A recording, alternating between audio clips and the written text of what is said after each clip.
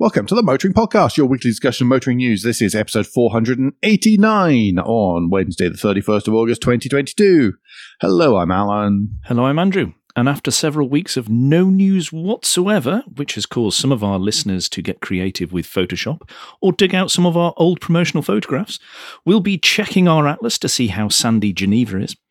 We'll tell all our Ferrari-owning friends not to drive too fast, and we find out about some who check the tiniest of details.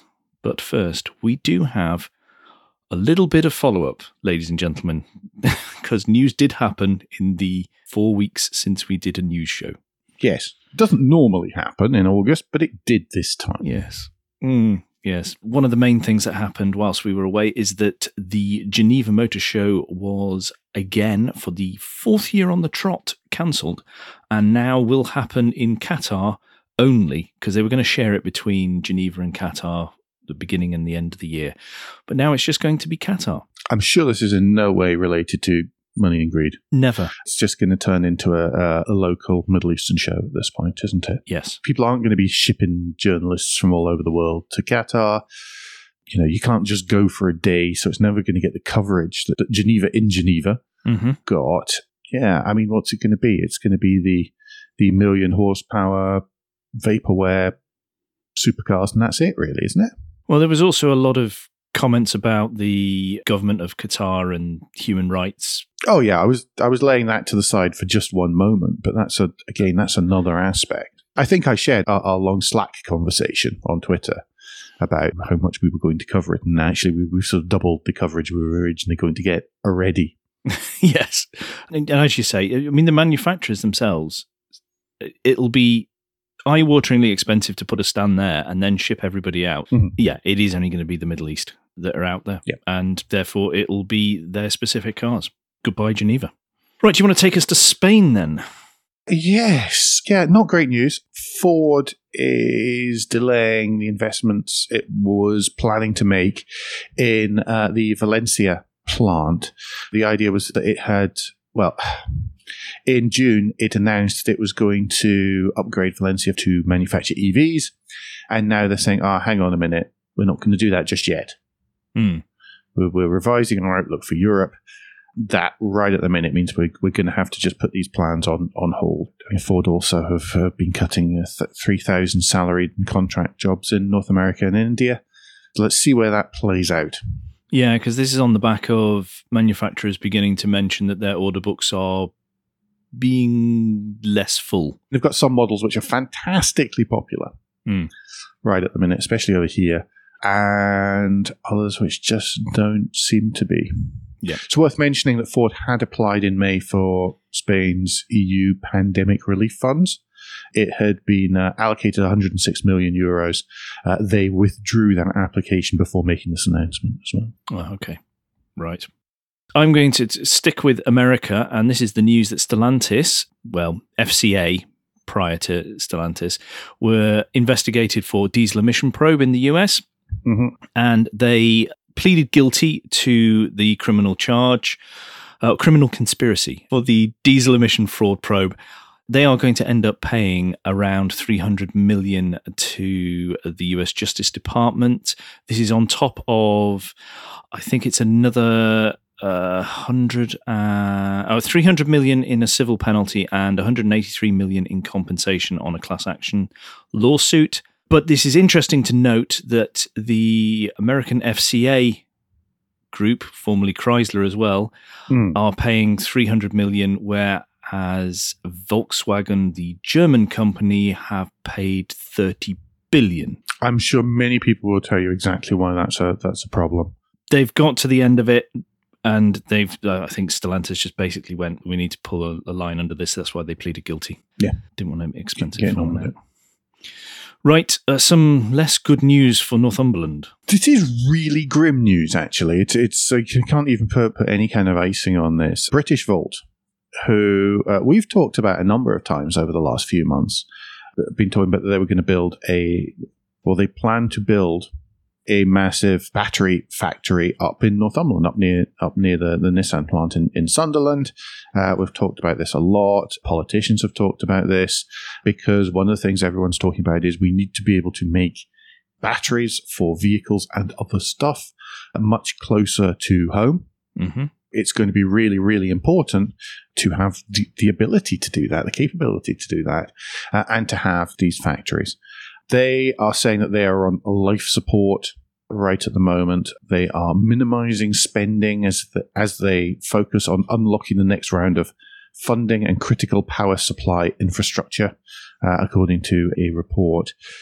It's not looking good at all there. Now, obviously, Britishvolt aren't the only company who are doing this, who are looking to build battery factories in the UK. It's not the end of the world, but this was the flagship one. This was the big one that everyone was touting, and it seems to have turned into a bit of a Solihull project.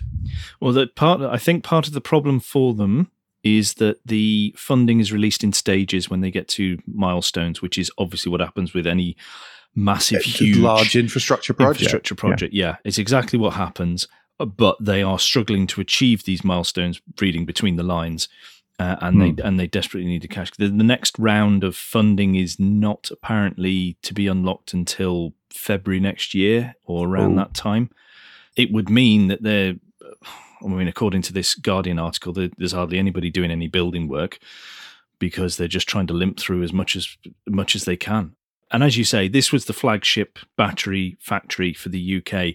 And if they're struggling, the pie in the sky thing that's supposed to be happening in Coventry, that one, and the one down in the southwest, all these others will just, it's really, as you said at the start, there is no positives to spin here. Yeah, it is. I'm scanning through the Guardian article that will be linked in the show notes, trying to work out whether there are any positives to take from this. I assume that some of this is going to be down to the fact that things are costing far more than they probably originally intended, and that's why they're burning through the money more quickly. Yeah. We'll see. Who knows, really? Yep. Right, I'm going to take us on to new news. Mm-hmm. This is not good news for the Toyota Motor Corporation, an affiliate of theirs who builds their trucks and buses, Hino Motors Limited. They have been found a few weeks ago to be falsifying emission data, and that was initially thought to be from 2013.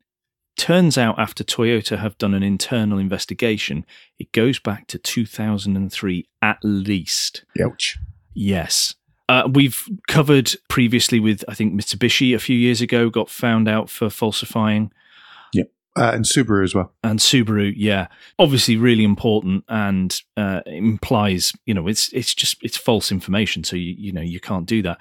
Now, what Toyota have done as a consequence of this, there's a couple of quotes in here which are there's one particular quote in here that needs to be taken on board. Hino's president has apologized to everybody and said that the management took its responsibility seriously because the internal investigation also found that engineers knew there were problems, but the culture of the company, and this is amazing that this is in a report for a Japanese company. It really is. Weren't able to tell superiors, look, that's not right.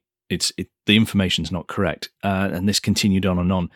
The president also said he'd received a message from Akio Toyoda, that's obviously Toyota's president, who'd said the misconduct at Hino betrayed the trust of all stakeholders. That's one heck of a slap down in Japanese. That is just like... Yeah.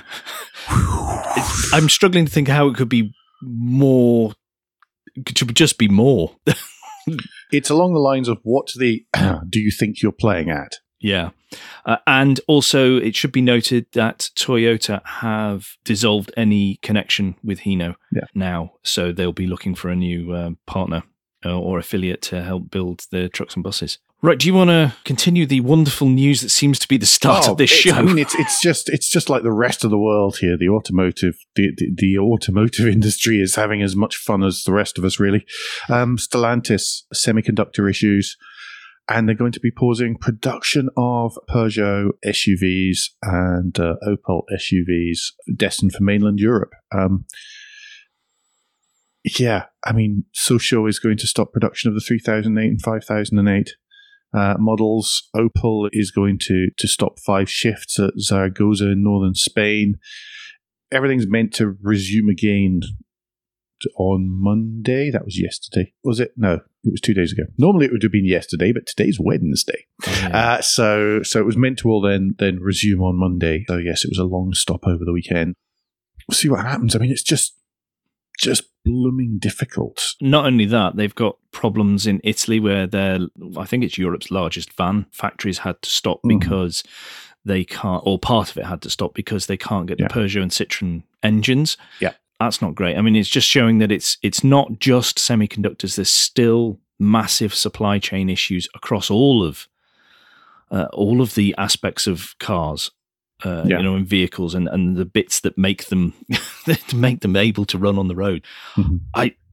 When you look at all the pressures from the supply chain side of things, then you look at the regulatory pressures that are on, then there's obviously the talk of some countries going, and Europe itself going tighter on regulatory things.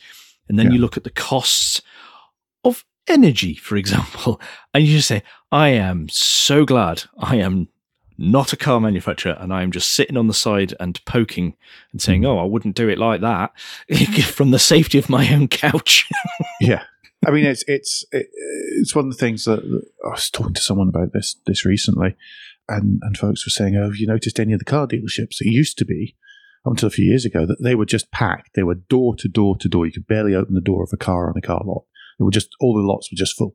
So now they're getting creative, having to park them all sideways along the front because they've just got nothing to fill in here. Because, of course, nobody orders. Everybody just walks up and buys, unless you're European and you've just moved here and you have to wait 2 weeks for your registration plates.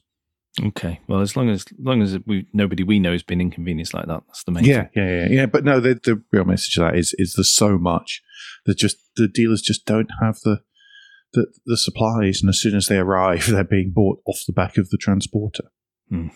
Crazy times. Right, Ferrari. They are recalling more than 23,500 cars, which goes back to roughly 2005, I believe. Almost everything they've made since then, because there is an issue with the brake fluid reservoir where the cap on the top of it doesn't actually vent as it's supposed to, which could cause, and this is the NHTSA put this, a brake fluid leak that may lead to a partial or total loss of brake function. Now, considering that one of Ferrari's things is they're quite quick, I would like my brakes to work. That's very much a could, not a will lead. Yes. So yes, if the vent on your brake, it just means the master cylinder won't behave. If the thing doesn't reservoir doesn't behave properly, in theory, if it leaks, it could lead to that, but it's really unlikely that it will. We'll use a Dremel. So Ferrari owners, if you can't be bothered doing the recall, just get a Dremel, drill a small hole in the top of that nice aluminium cap, be fine. Yeah, okay. Other advice may be better because I'm not sure our public liability will cover us for that. Alternatively, contact your Ferrari dealer. We've only got 2 million of public liability. Alternatively, contact your Ferrari dealer for proper advice. Yes. Don't try this at home, folks. No, don't. Right, well, do you want to take us to, something a bit more positive? Yeah, this is really good. Osprey have opened their... Osprey, the charging network, have opened a new charging hub at Brackley in Northamptonshire, so just south of Silverstone, and where there's like 3 roundabouts in quick succession on the A43 for those of you who are aware of these things. They've opened this new charging site, and what's notable, or most notable about this, has 8 chargers, but they are all designed to be more accessible than traditional charging.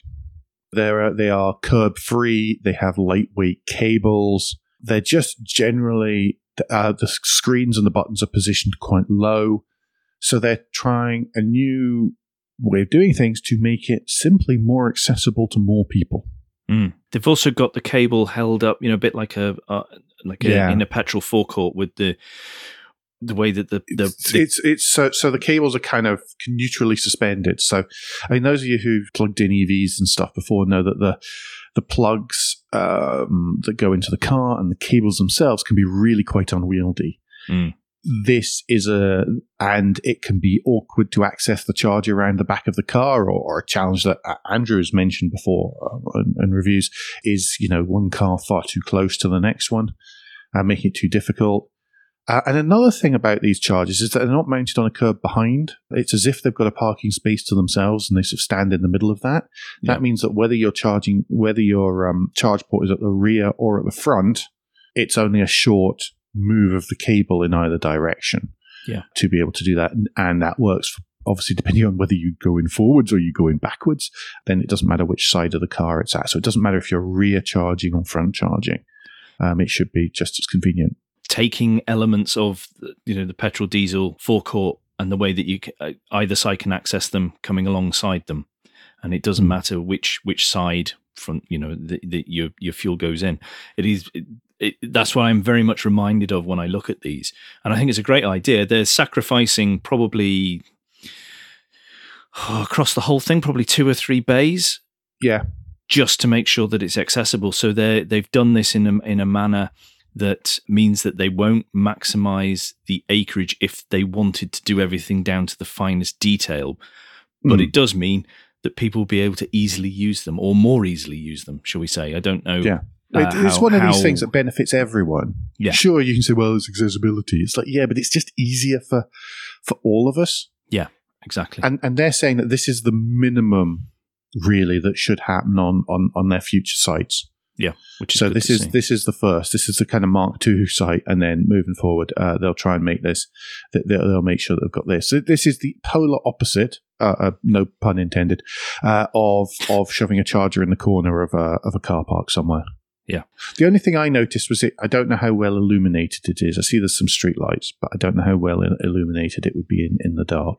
Yeah, but it doesn't appear to be a cover either at the moment. When I know that could be a delay thing because of planning permission and the way that they work. I was about to say covers get difficult because planning permission. Yeah, I think it looks really good. I really hope that this is something which catches on, because it looks smart, it looks sensible, and it looks so much easier to use. Really, a bit of step change that. Yeah, I know the BSI are working with organisations to raise awareness of how difficult it is for people who don't have ease of mobility to use such a thing, and it is keeping them out of the market of an EV or whatever. It's good to see this is happening. Yep. Right, I'm going to take us to Devon now. And just a quick one.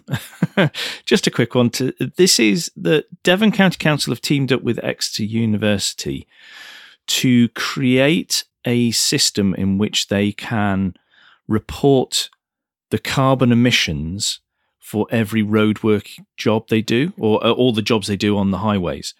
Now, what one bit slightly worries me, but they're saying they're encouraging contractors to report the carbon emissions rather than saying you must, but baby steps, I suppose, at this way.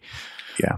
But what is very interesting when you read through the BBC News article is that you find out, unsurprisingly, that every council reports it in themselves in their own way. Goodness, what a surprise. I know, it's amazing. It's like there's no joined up thinking going on at all. But what we're led to believe from this is that all the councils are now looking at how Devon is doing this, and they will see this trial period and if they can adopt it, and then we will have a better picture. But I wonder how long it is, actually, because the obvious end result of this is anything they do any repairs they do will create carbon emissions. So at what point do they go, hang on, we're exceeding our limits, we just won't repair? Yeah, as opposed to, okay, so we're going to do this, it's going to take a little bit more, we're going to use more emissions, we're going to create more emissions doing this properly now. That covers 5 years or something. So that we don't have to do it improperly 3 times, but that's unlikely to be what happens, isn't it? There won't be that ability to report that and say, we're doing this now so the year looks bad, however, you need to average this over 10 years or whatever it is they can do. Yeah. Hopefully somebody listens to what we've just said and goes, actually, we better throw that in as an extra column. Yeah. Aye. Well, you hope so, don't you? Yeah. Yeah. Right. Do you want to, talking of stuff that really doesn't sound that positive, from another council? Oh, Cambridge. Cambridge. Worse than Oxford. Well, I don't know. It seems like they're having a fist fight of who could be worst. They are the Greater Cambridge Partnership, which is a partnership, if you agree with them by the sounds of it, is proposing a £5 charge to be introduced by 2026 to 2027. So actually, that's just far enough away that we might all have forgotten that they said they were going to do this, which would affect private vehicles. So you've noticed many of the congestion zones or many of the low emission zones or whatever else they're being euphemistically called have focused on commercial vehicles and buses, taxis, etc. Yeah. Cambridge aren't doing that. It's private vehicles. And this £5 charge would affect them between 7 a.m. and 7 p.m. on weekdays. As part of that, they're saying they're looking to improve public transport. Now, they said there was a public consultation last year and showed that there was public support for proposals to improve public transport and reduce pollution and congestion. I would point out that that's different from there was public support for a charge to enter the city. Yes. Did they ask the question, how would you feel if we charged you £5 a day? Because this is important, because it's not just like these normal systems where you cross a boundary and you get your one charge. It's even if you are within the boundary, and it's every time you want to use it, your car. That's what they're talking about here, because they're saying otherwise it erodes the positives that will come from banning cars, basically. Yes. And the trouble with this, of course, is they say they want to use all this money to invest in the public transport system, whereas if they actually do it successfully, then nobody will bring their cars in, so they won't have any money to improve the public transport system at all. So that always seems like a very strangely circular argument to me. Yeah.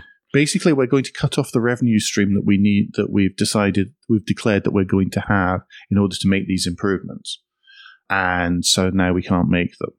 So what they're saying is that the Transport Director for Greater Cambridgeshire Peter Blake, is saying that this is a once-in-a-generation opportunity to create a world-class transport network for Greater Cambridge and a wider area to drive a real step change in the way we travel. I wonder how he got to work. They're publishing many things. Well, because they're talking about, as well, that they really mean is that there is things like, even if you go to hospital, you'll be charged. Yeah. Unless you can prove you are too ill to use public transport. Yeah, get good there luck with another that way. Okay, you've got to get clinical proof that you're ill. Mm-hmm. There's and also things like the people who work in healthcare or social care, they will be charged as well, probably. By the way, everyone is going to be charged. The registered bus services are pretty much going to be charged. Actually, no, they get 100% discount. That's not quite fair at all. As do taxis. As do minicab. Watch for a surge in the number of private hire vehicles there are in Cambridge. And the one that really reiterates that this isn't about let's make clean air or anything like that is that they will charge zero emission vehicles as well. Again, with the statement that if we allowed something to escape from this coverage, then people would use that, and that means that we don't have the benefits of no cars on the roads. They're being upfront about it. So we'll give them that. There's a positive there. But they're also saying that for motorbikes and scooters, they will be charged the same as a car. Yeah. It doesn't really make sense. Basically, you've got to be a university student on a bicycle, and I get the funny feeling that if they found a way to charge the bicycles, they would. Yeah, it's just it's another one of these systems that essentially says if you're wealthy, you can do what you like. Because that's what they're saying here. You pay your thing and you can carry on, irrespective of whether you have to do that or not. There are lots of holes in this. There are lots of issues. I applaud the sentiment of trying to make the roads nicer for everyone to enjoy, but by excluding a type of transport, you are falling into the same trap of where we are now. Yes. Emergency vehicles are exempt. So that wasn't a given the rest of this. Military vehicles are exempt. Disabled tax class vehicles are exempt. Breakdown services are exempt. No, wait. They only want to allow one vehicle per person, not you. So whereas someone may have a blue badge and that they can move into because you might need different cars, neighbours or different friends or different family members taking them different places. Oh, that's a good one. Oh, that's good. There is a whole load of stuff. There's an excellent Twitter thread on this by Mark Williamson, at Mark R. Williamson, who's a BBC journalist based in Cambridge and news editor of BBC Cambridge, breaking this down. It's well worth it if you are in or around the Cambridge area, you poor souls, then it's worth a read. There will be a link in the show notes. Quickly related to that, where Oxford are not taking this lying down, and they're talking about using ANPR to charge people to enter Oxford as well. We thought we were cruel, but they've been even worse, so we've got to up it. It's I don't know, what is it? Oxford and Cambridge vote race, perhaps? So it's basically, you've got to show your papers to be allowed into a place now. I have avoided Oxford for years because it's just a terrible place to try to get into, get around, and even get out of. In fact, I don't even like going past Oxford. It's not really an issue right at the minute. But no, you're okay. In the past, it has been a significant weekly, 2 or 3 times a weekly issue. So. Just before we get to the end of the first part, though, the government is looking and investigating whether they need to change the rules for large vans because as they become electric, the number of batteries required to mean that they are feasible as an option tips them over the 3.5 ton threshold, which then makes them a heavy goods vehicle technically. Yes. So the government are investigating whether they need to have like a subcategory or something like this to avoid that. Otherwise, then there's people having to stop for certain amounts of time and that sort of thing. So I think it would have to be really caveated if they were to permit this. Yes, I think that this is actually a good idea. I think in the short term, until technology moves us forward where our batteries are able to go the distances they, similar to an engine now, an ICE engine now. Yeah, basically they're looking to say, well, okay, if it's up to 4,250 kilos or 4.25 tons, then what they're looking to do is say, well, actually, you can drive this on your standard B-class license if it's an alternatively fuel vehicle. I think I have to be careful about the definition of the alternative fuel vehicle, but that means LPG. Battery electric, really. It means electric. What was that?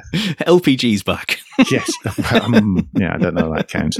I think it's a good idea. I think that the 3.5 ton vans, as they stand, have very good braking systems and all these kind of things, which weren't around when 3.5 tons was seen as the initial limit. So from that point of view, I think it's a good idea. I think it may cause confusion where there are strict weight limits in places. That's my one concern, actually. I think that from a driving point of view, I don't think it's a big deal. No, I think with the extra benefits of some technology that's been implemented in cabins these days, like the drowsiness and that sort of thing. And regen braking as well. Remember, they've got more braking. Absolutely. The regen braking will help on that worry side of thing. But I think they do need to keep it capped to a certain amount of time. Otherwise, manufacturers may just go, we don't have to develop that much further. Yeah, this is very true. It's that carrot stick thing because at the minute, all the manufacturers are being pushed by customers going, I really need it to do 400 miles, please, or go all day or whatever it is they want them to do. And they're just not able to quite do that yet. Don't want that to be eased off. No, exactly. Anyway, that takes us to partway through the show, that means it's time for Guilt Minute, that quick break in the show where we ask for a tad of financial support to keep the lights on, the hosting running. If you feel the Motoring Podcast is worth small consideration every month, then you can become a patron. Different levels of patron include different levels of commitment from us to you, including being able to watch the show recorded live. We have a small range of merchandise available from our website and Spring Store, from stickers to mugs and t-shirts. I need to change that. Merch is not available from our website, or should not be available from our website, because it's very difficult for me to post it to you these days. If you don't have any spare cash, we completely understand. Then you can help us by following for free from a podcast player and receive every show as they're released, and by liking and rating the show in whatever way your podcast supplier lets you. If you've done all of that, and many of you do, then thank you very, very much. The last thing you can do, of course, is to recommend us to your friends or colleagues. Thank you, everybody who does. And thank you, everybody, for the fun that was had on Twitter over the last few weeks. And the nice comments on some of the stuff that we put out as well. That's been really appreciated. Yes, it is good to know that you do like the thing and that we put out, and that you do have questions, and we were able to answer at least one of them. I was able to answer. Well done. Yes. Right. Do you want to take us to new car news? Yes, and it's new car news from this side of the pond. Merca. Hell yeah. And lynched in a minute. The Dodge and Chrysler are discontinuing the Hemi V8. Very, very soon, if not already. They're trying to come up and explain what they're going to replace it with, and it looks like they're going to, at least in part, replace it with an EV muscle car. So the first one of these has been shown as a concept, really. It's called the Dodge Charger Daytona SRT concept. And it's a bit based on a Dodge Charger from the past, but it has 800-volt Banshee drivetrain with all-wheel drive, an Erupt multi-speed transmission, a push-to-pass power shot boost, and many other things. Supposedly it's going to be quicker than a Hellcat, which would point to, it says here in this article from The Drive, points to more than 717 horsepower. It can make lots of noise, as loud as 126 decibels, which is as loud as a Hellcat is. And you'll get it taken off you in France and the UK then. I know, but that's... Don't even start me. But yeah, here that seems sort of quite sensible.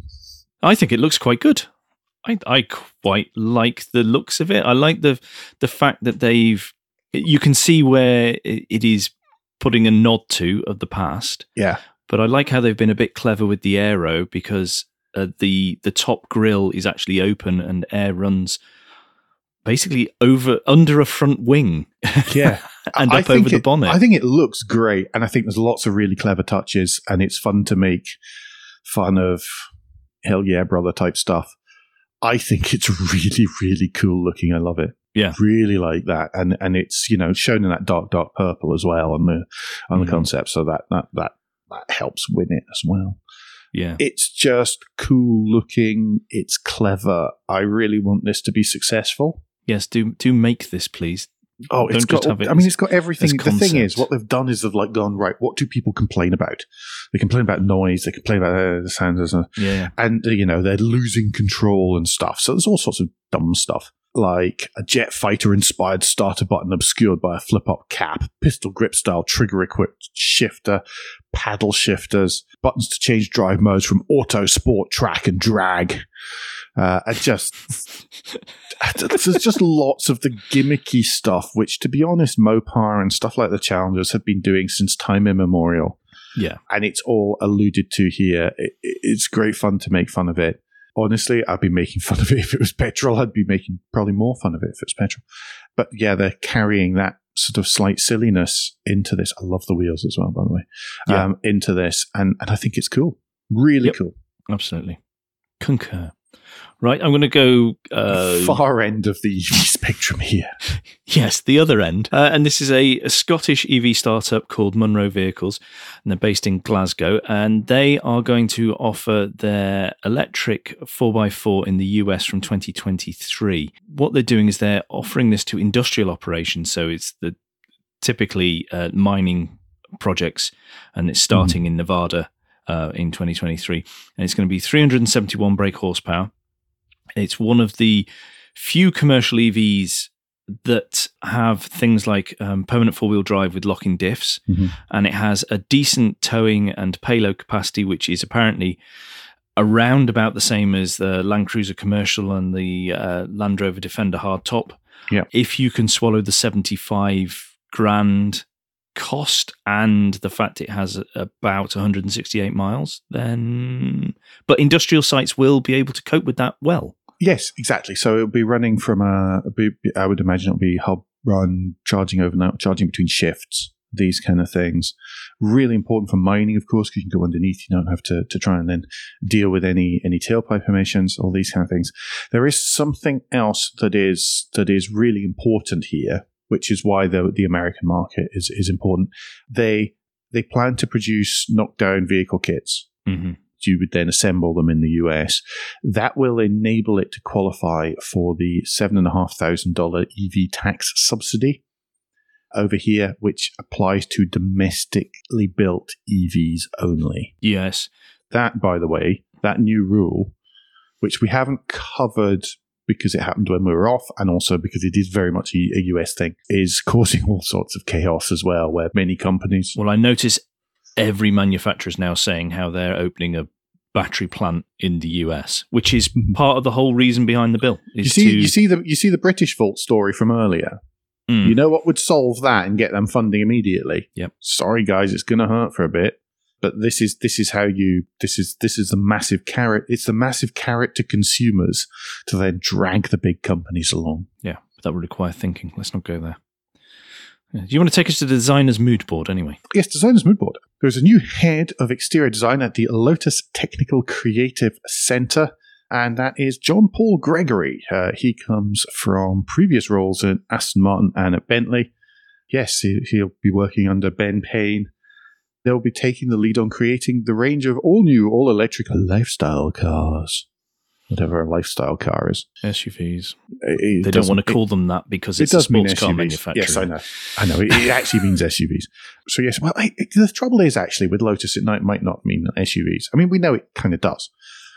But pretty much any Lotus is a lifestyle car, really. It's not a car that you choose Yes. on its practical benefits. Is it? You are choosing car. a lifestyle if you choose this car. But I don't think they mean it that way, though. You could say that about just about anything, couldn't you, really? Yes. Yes, he says quickly backpedaling. So let's move on. So anyway, yes, designer's mood board, shifting around. It was a very short stint at Aston Martin, wasn't it? Yes. Well, change of leadership, I think, helped all there. Yes. Anyway, awesome post. Should be a great job. Good luck. Lunchtime read, and this is from Autocar. And I was astonished when I staggered across this article. I think it's absolutely brilliant. But there is an enthusiast investigating the long-gone city centre dealerships. So this is an enthusiast from Edinburgh who was about in the 80s, took tons of photographs of when Edinburgh had a lot of car dealerships in town rather than where we all go nowadays, which is to these out-of-town palaces, huge, places. And he's got the Autocar went round and they looked at what is in the buildings now, if they're still there or if they're not, and all the rest of it. And I just think it's a wonderful snapshot of time as well, as much as anything. But there are some insane cars, really, that were photographed. But the photographer didn't just do the car dealers. He actually found the cars walking around as well. So I think this is excellent. They're just lovely period pictures. Yes. Of Edinburgh when it was possible to take a car or even reasonable to take a car into the centre of Edinburgh. Yep. Really cool. And I love some of them where the perspective matches up perfectly with current day, and it's held up to it's very cool. Yes. Really nice story. Like that one a lot. Right. Our list of the week, Alan. List of the week this week is from Goodwood Road and Racing. It's the 7 best 3-cylinder engines, which is a bit of a niche list, to be perfectly honest. Well, we've talked so much about EVs today. I know. I thought I'd throw an ice in there. Oh boy. That's very strange. That's the wrong picture caption. Yes, I can't think which one I'd choose from here. There's lots of. It's a kind of strange choice. It's a real eclectic mix. I mean, it goes from very tiny car to one incredibly fast car. Yes, I'm going to choose the one with the wrong picture captions. I'm going to choose the Toyota 1KR FE, which is the one from the Aygo, the C1, the 107, and the 108. Okay. From the Peugeot PSA group cars, because that is just a fun little zippy car, which is great for knocking around and also great for 24-hour. Great for 24-hour endurance racing and all sorts of stuff. And it's almost completely bomb-proof. Why on earth they have decided to illustrate that with the Yaris, which never had that engine, I don't know. But somebody can't tell the difference between a previous generation Yaris and an Aygo, and I don't think it's a dig at me. Good choice. I won't say anything. It's a very short There's only list. 7. But so other people everybody might needs to choose the read through. next one down on the list. I almost did. And then Yeah. people will choose the one after that. No, Yeah. lots of choice. Lots of choice. Yep. Do you want to take us to the and finally then? I can do, yes. So the and finally this week is from the Autopian. It's called Meet the Adults Who Build Miniature Worlds. So their meticulously crafted toy cars will look real. I'm one of them, it says, by Mark Tucker, not me. Saw it. I don't know. I started noticing this during the lockdowns when people were desperately trying to find something creative to fill their time. Mm. And yes, it started out with the little Land Rovers. Yeah. That was the first account that I really noticed on this. But yes, people making essentially small dioramas for to try and to show off these fantastic models have been created.